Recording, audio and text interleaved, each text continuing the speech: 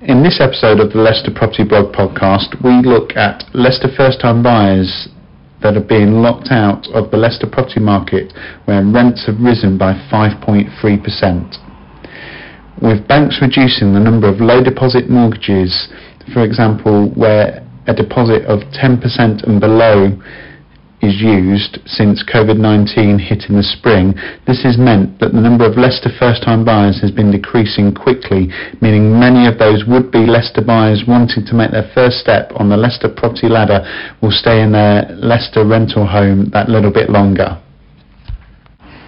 The result of this has caused demand to grow amongst Leicester renters for larger homes to ride out the COVID era. Leicester rents have risen from £856 per month to the current £901 per month over the past 12 months, which has been an increase of 5.3%.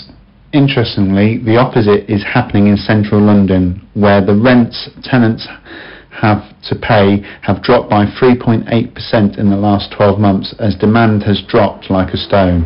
It appears central London tenants are looking to move out to the suburbs in search of bigger homes, gardens and green open spaces. For example, the average rent for a one-bedroom apartment in St John's Wood currently stands at a very reasonable £1,817 per month, whilst a two-bedroom apartment in Kensington and Chelsea is currently at an average bargain rent of £3,715 per month. Yes, they might be low compared to last year, yet for us in Leicester that still seems like a lot of money. Also, there have been further downward pressure on central London rents as many Airbnb landlords have dumped their short-term holiday let properties onto the long-term rental market as the tourism in the capital has dwindled because of the pandemic. This has been the sharpest drop in central London rents since the summer of 2009, when the property market was still stumbling from the credit crunch. This means there is a reverse of the trend of the 2010 to 2018 to be exact, when initially the London property market was shooting up whilst the rest of the country was in the doldrums. Then, when the rest of the UK did start to rise slowly in 2013, London kicked on even further like a rocket. Yet now it appears the opposite is happening. Getting back to Leicester, according to the Land Registry, property values currently stand at 5.9% higher than a year ago. This is split as follows. Detached homes are 6.6% higher in the past 12 months. Semi-detached homes are 7.1%. Townhouses or terraced homes are 5.9%. And apartments are 2.1% higher.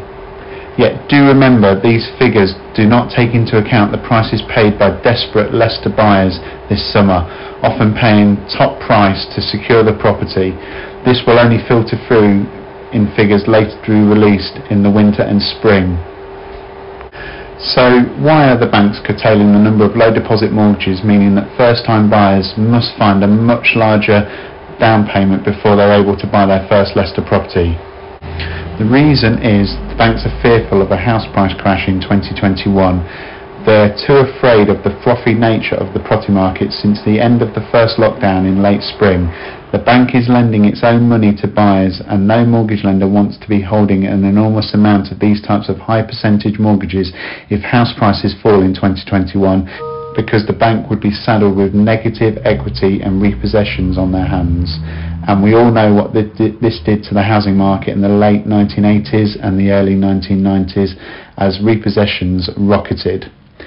This can quite clearly be seen in the pricing and availability of low deposit mortgages, as the Bank of England has reduced the base rate to 0.1% in the last 12 months.